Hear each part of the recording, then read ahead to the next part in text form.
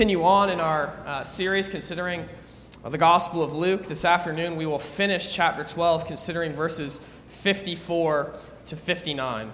54 to 59. And this comes as something of a conclusion of a great discourse that Jesus has been giving throughout chapter 12. And so we'll consider these verses together this afternoon. Beginning in verse 54, Jesus says, He also said to the crowds, "When you see a cloud rising in the west, you say at once, 'A shower is coming,' and so it happens. And when you see the south wind blowing, you say, 'There will be scorching heat,' and it happens. You hypocrites, you know how to interpret the appearance of earth and sky, but why do you not know how to interpret the present time?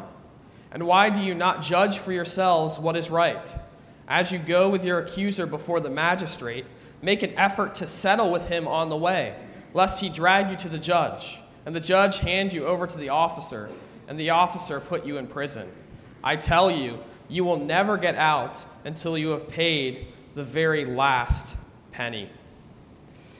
Well, our passage this afternoon, again, as Jesus concludes something of a lengthy discourse in chapter 12, deals with the concept of discernment or judgment. Discernment or judgment. This seems to be the main point, the main concern that Jesus has in our verses this afternoon. Discernment, we could define as the ability to see and understand what is going on around you, and to be able to know what to do about the things that you see, the things that you understand. Discernment is a particular understanding that someone has. And this trait of, this characteristic of discernment is one that I believe we all know and respect when we see it. It's what so often in our world separates those who are great people, high-achieving people. Great people with great achievements are so often characterized by the ability to look around at the world around them, maybe the industry that they're in, the culture that they find themselves in, and to see what's going on, to discern and understand trends, and to decide what should be done. So I think we see this so often in the world of sports. It would be any number of examples of coaches, athletes who are able to understand what's going on in their sport and to be able to make decisions, differences that cause them to achieve where others do not. They're able to see what's going on better than others around them. And so they impact and change the sport that they're playing in. So often, I think in history, we've seen this with in politics and in military war situations. The great leaders in the history of the world, whether they be political leaders or military leaders, are so often great because they're able to understand their times better than everyone else around them. When I think about this, my mind sort of initially went to the movie that came out in recent years called The Big Short, speaking about the sort of financial crisis and housing collapse in 2007 and 2008. It describes these group of men who were able to see signs and trends in the culture around them, in the sort of financial climate of their day, and were able to make decisions that led to them making large amounts of money. So we see that this is a characteristic that is important in the world around us, and yet it's also one that is important spiritually. It's true for the spiritual condition of the church.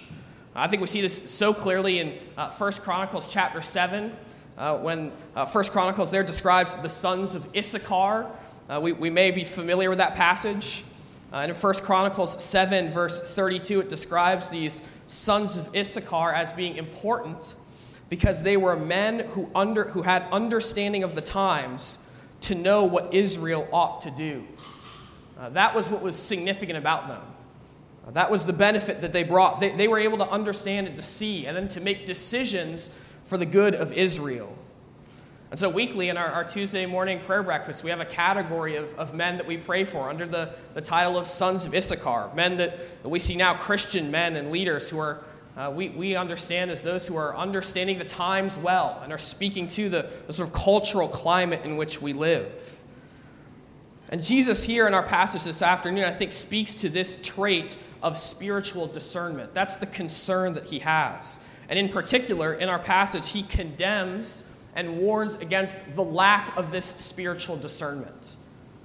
The lack of discernment amongst the people of Israel in which he is engaging, and also the lack of the actions which that spiritual discernment ought to lead us to. So as we consider Jesus' points in this passage this afternoon, I'd like to consider them in 2 points. First, concerning in verses 54 to 56, Jesus' point about discerning the times, we might say. Discerning the times. And secondly, in verses 57 to 59, considering Jesus' words about discerning the right actions. Discerning the times and discerning the right actions. These are the 2 points we'll consider from our text this afternoon. So in verses 54 to 56, we find Jesus teaching us to discern the times.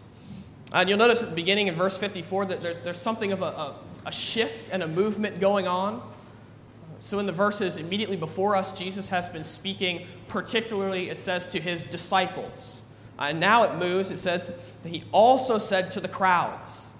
So these are words that are not being spoken simply or with direct reference to his disciples, but to the crowds at large, the people that are coming to him and are hearing him speak.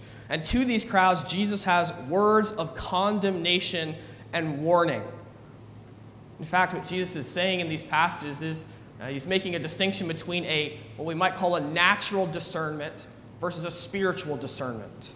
So notice in verses 54 and 55, Jesus describes what we might call the natural discernment that these people have.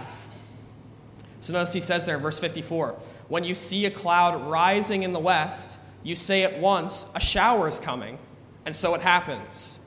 And when you see the south wind blowing, you say, there will be scorching heat, and it happens. So Jesus is identifying the reality that those at this time, really for all of us living in this world, have the ability to discern different weather trends and to know what's coming. So he says that these people at the time, they're able to see that there's a cloud that's rising, and they recognize rain is coming, and it does come. They're able to feel this south wind blowing in and recognize that there's going to be significant heat, and this is what happens. They have this natural discernment to be able to understand the signs of the weather and what's going to come. Certainly there's an extent in which we are able to do this as well today. We can see when clouds are coming in and recognize that there's going to be a lot of rain coming, a thunderstorm. So often you can feel sort of the humidity and recognize that something's about to come. Right? And so Jesus here describes this natural discernment that they have. They're able to understand the weather.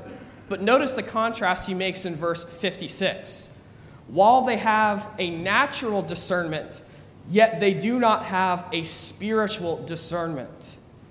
He says, you know how to interpret the appearance of earth and sky, when it will rain, when it will be hot, but you do not know how to interpret the present time. So what does Jesus mean by the present time?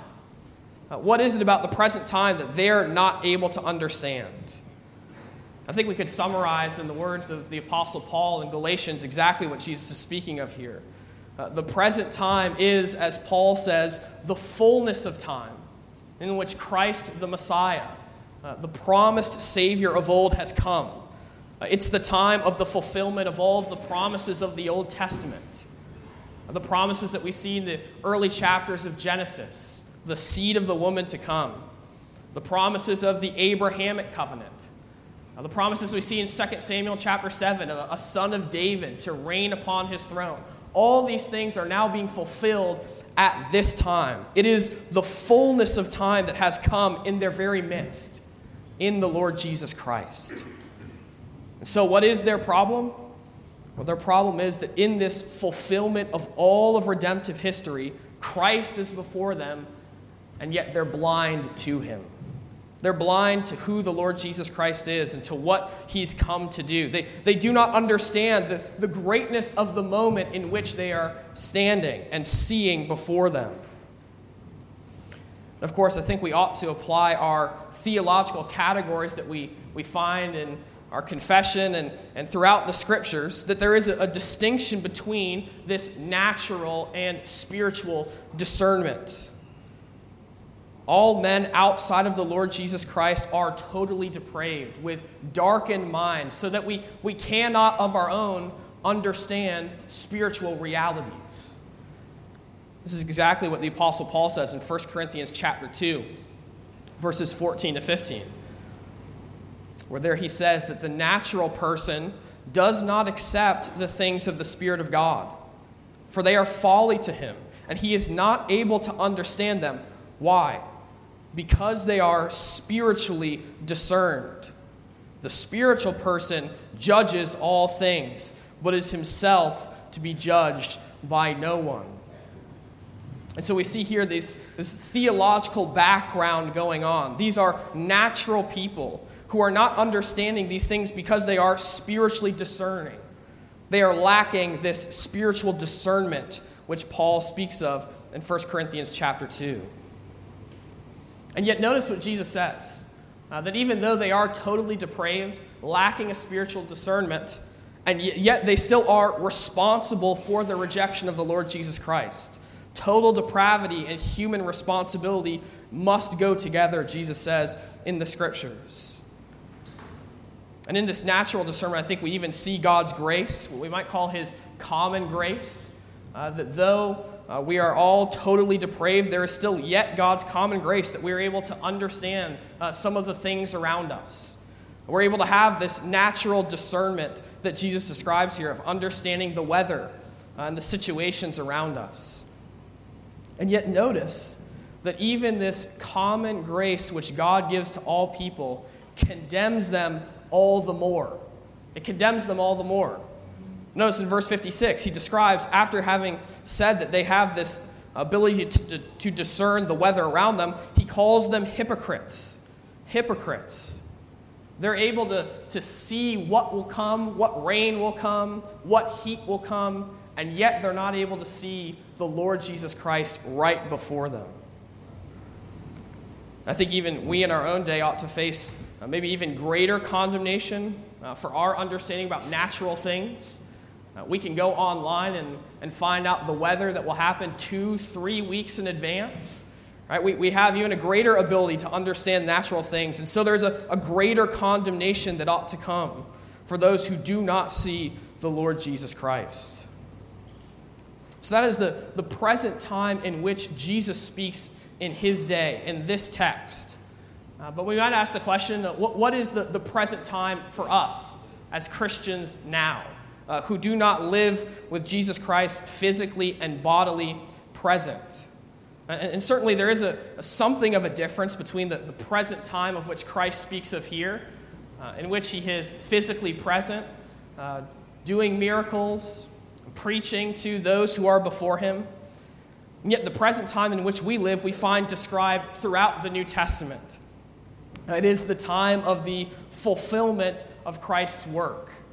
We live after Christ has died, suffered and died on the cross, been buried, risen again from the dead, ascended into heaven, and accomplished all of his great work of redemption.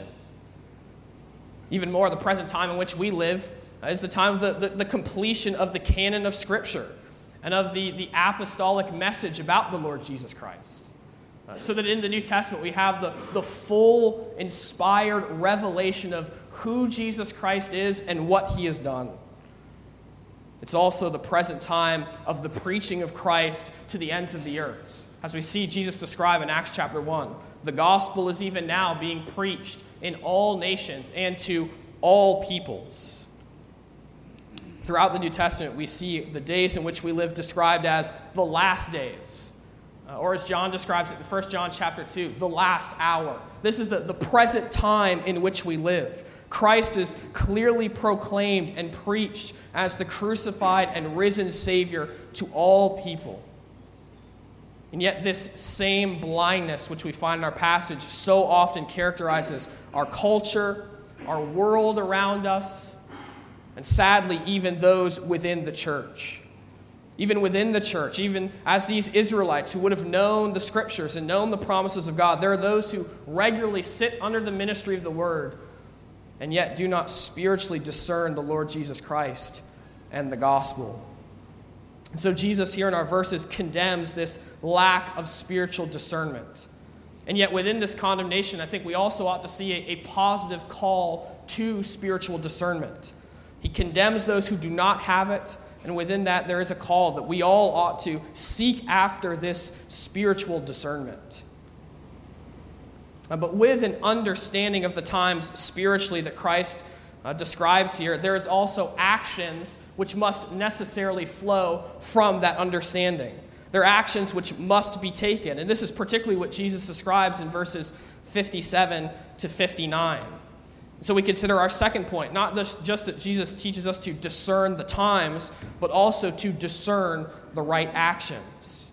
So again, look at verses 57 to 59, where Jesus there gives a picture of someone who has a debt and has an accuser who's bringing them before a magistrate. The ultimate result is that they'll be put in prison, and so he exhorts these people to be those who seek to settle their accounts before they come to the magistrate, so that they do not go into prison. But we must ask, is what Jesus is giving us here simply a picture about settling accounts of money or debts or whatever it may be? Or is Jesus seeking to teach us something here deeply spiritual? I think he is. I think Jesus is here giving us a picture, really, of the essence of the gospel itself. I think J.C. Ryle describes this very helpfully, very clearly. He describes these verses as a vivid picture of the care which men ought to take in the great matter of reconciliation with God.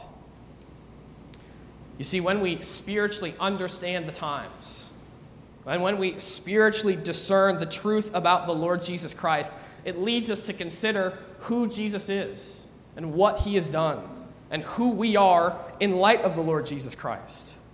It leads us to consider that great problem of sin which Christ has come to deal with and to solve. We must be led to consider the greatest of issues, which is at the heart of the gospel, peace and reconciliation with God. Again, J.C. Ryle, I think, really helpfully states this. Here he says that peace with God is by far the first thing in religion. It is the first thing in religion. It is what is, at bottom, most important about the gospel message. How can we as sinners have peace with a holy God? And so what does this picture here that Jesus gives teach us in its essence about the gospel, about what Jesus Christ has come to do? And first, it presents to us the problem. It presents to us the problem which we have seen, that we are all sinners who have transgressed God's law. All of us are those created in his image, created to know God, have communion and fellowship with him. And yet, as we find throughout the scriptures, we are all those who have turned from God's way, who are sinners, worthy of God's condemnation and wrath to us. In fact, even here, as he describes the picture of someone who has a debt to pay, we're reminded of the Lord's Prayer, in which our Lord taught us to pray that God would forgive us our debts as we forgive our debtors. We are those who are indebted to God because of our sin. God is a just judge. His law is righteous. And his law is even spoken of by the Apostle Paul as that which accuses sinners, condemns us because of our sinfulness. There is a problem here presented. We have a debt. We have an accuser against us. And even more, the problem goes further. For Jesus describes that there is a judgment that comes upon sinners for this debt. Notice he says that if you do not settle the score, if you do not settle with your accuser, that you will be handed over to the officer, and the officer will put you in prison. There is judgment to come for those who are sinners. But notice also in verse 59, the extent of this judgment. This is not a light judgment, but it is, as Jesus describes, a strict judgment. A judgment which he says will come down to the very last penny. The very last penny. I tell you, you will never get out until you have paid, the word there describes as the smallest of currency. The very smallest amount of the debt which you owe must be paid before you can get out. There is a strict judgment. I think this is reflected by the psalmist in one of the great penitential psalms, Psalm 130, verse 3, in which he declares that if you, O Lord, should mark iniquities, O Lord, who could stand? If the Lord counted up all of our sins and all of our transgressions, we must recognize that none of us can stand up to his strict judgment.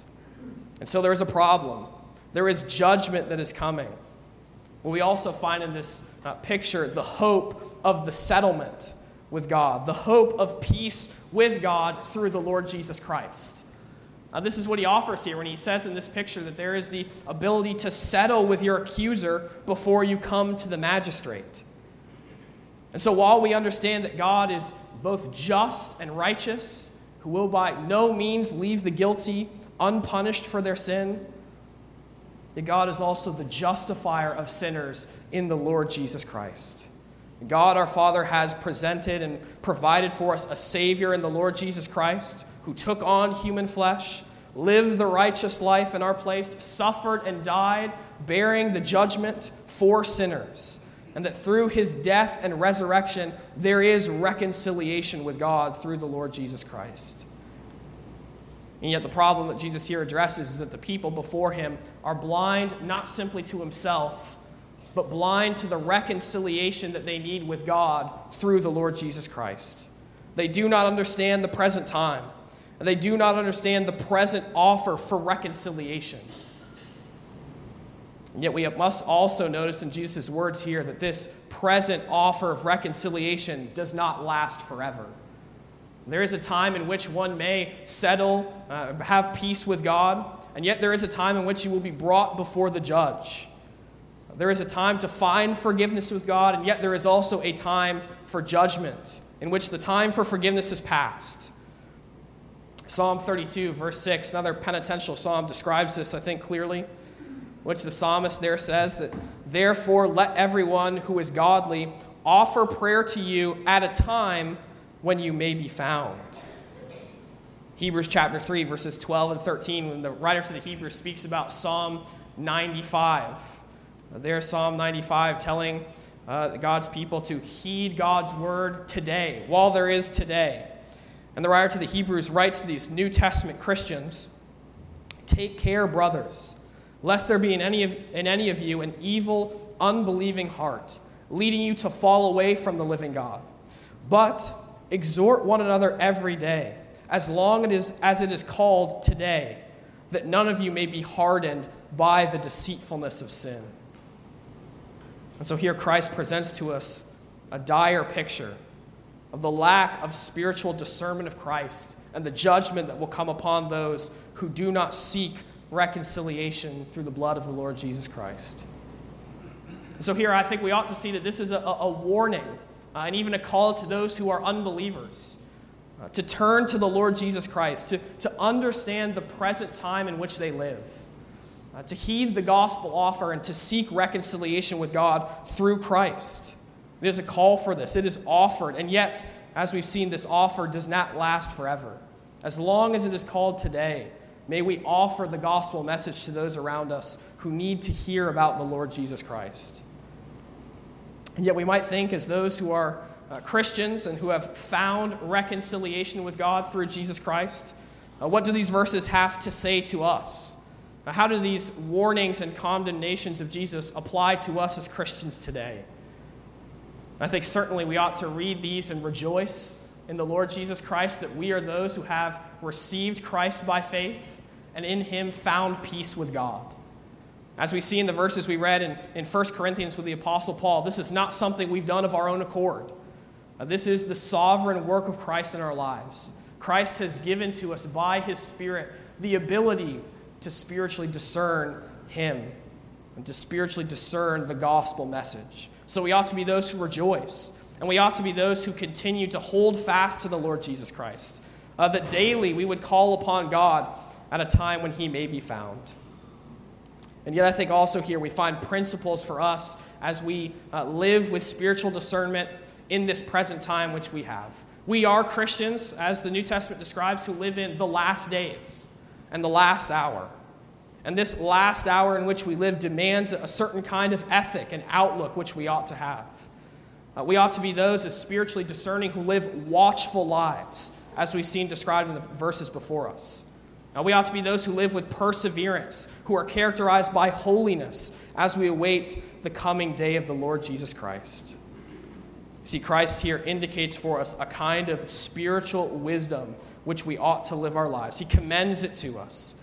And so may we be those who pray for and seek after this spiritual discernment, that we might live wise and godly lives in this present time, as we pray together. Our God and Father in heaven, we do give thanks, O Lord, that you have granted to us by your Spirit the spiritual discernment of the Lord Jesus Christ. That, O God, while we are sinners, indebted to you because of our sin, that you have provided a means of peace through the death and resurrection of the Lord Jesus Christ. And, O God, would you teach us to be those who daily rejoice in your sovereign grace to us, who seek after you at a time when you may be found. Grant to us, we pray, this spiritual discernment, that we might live wise lives in the time which you've given to us. All this we pray in the name of Jesus Christ. Amen.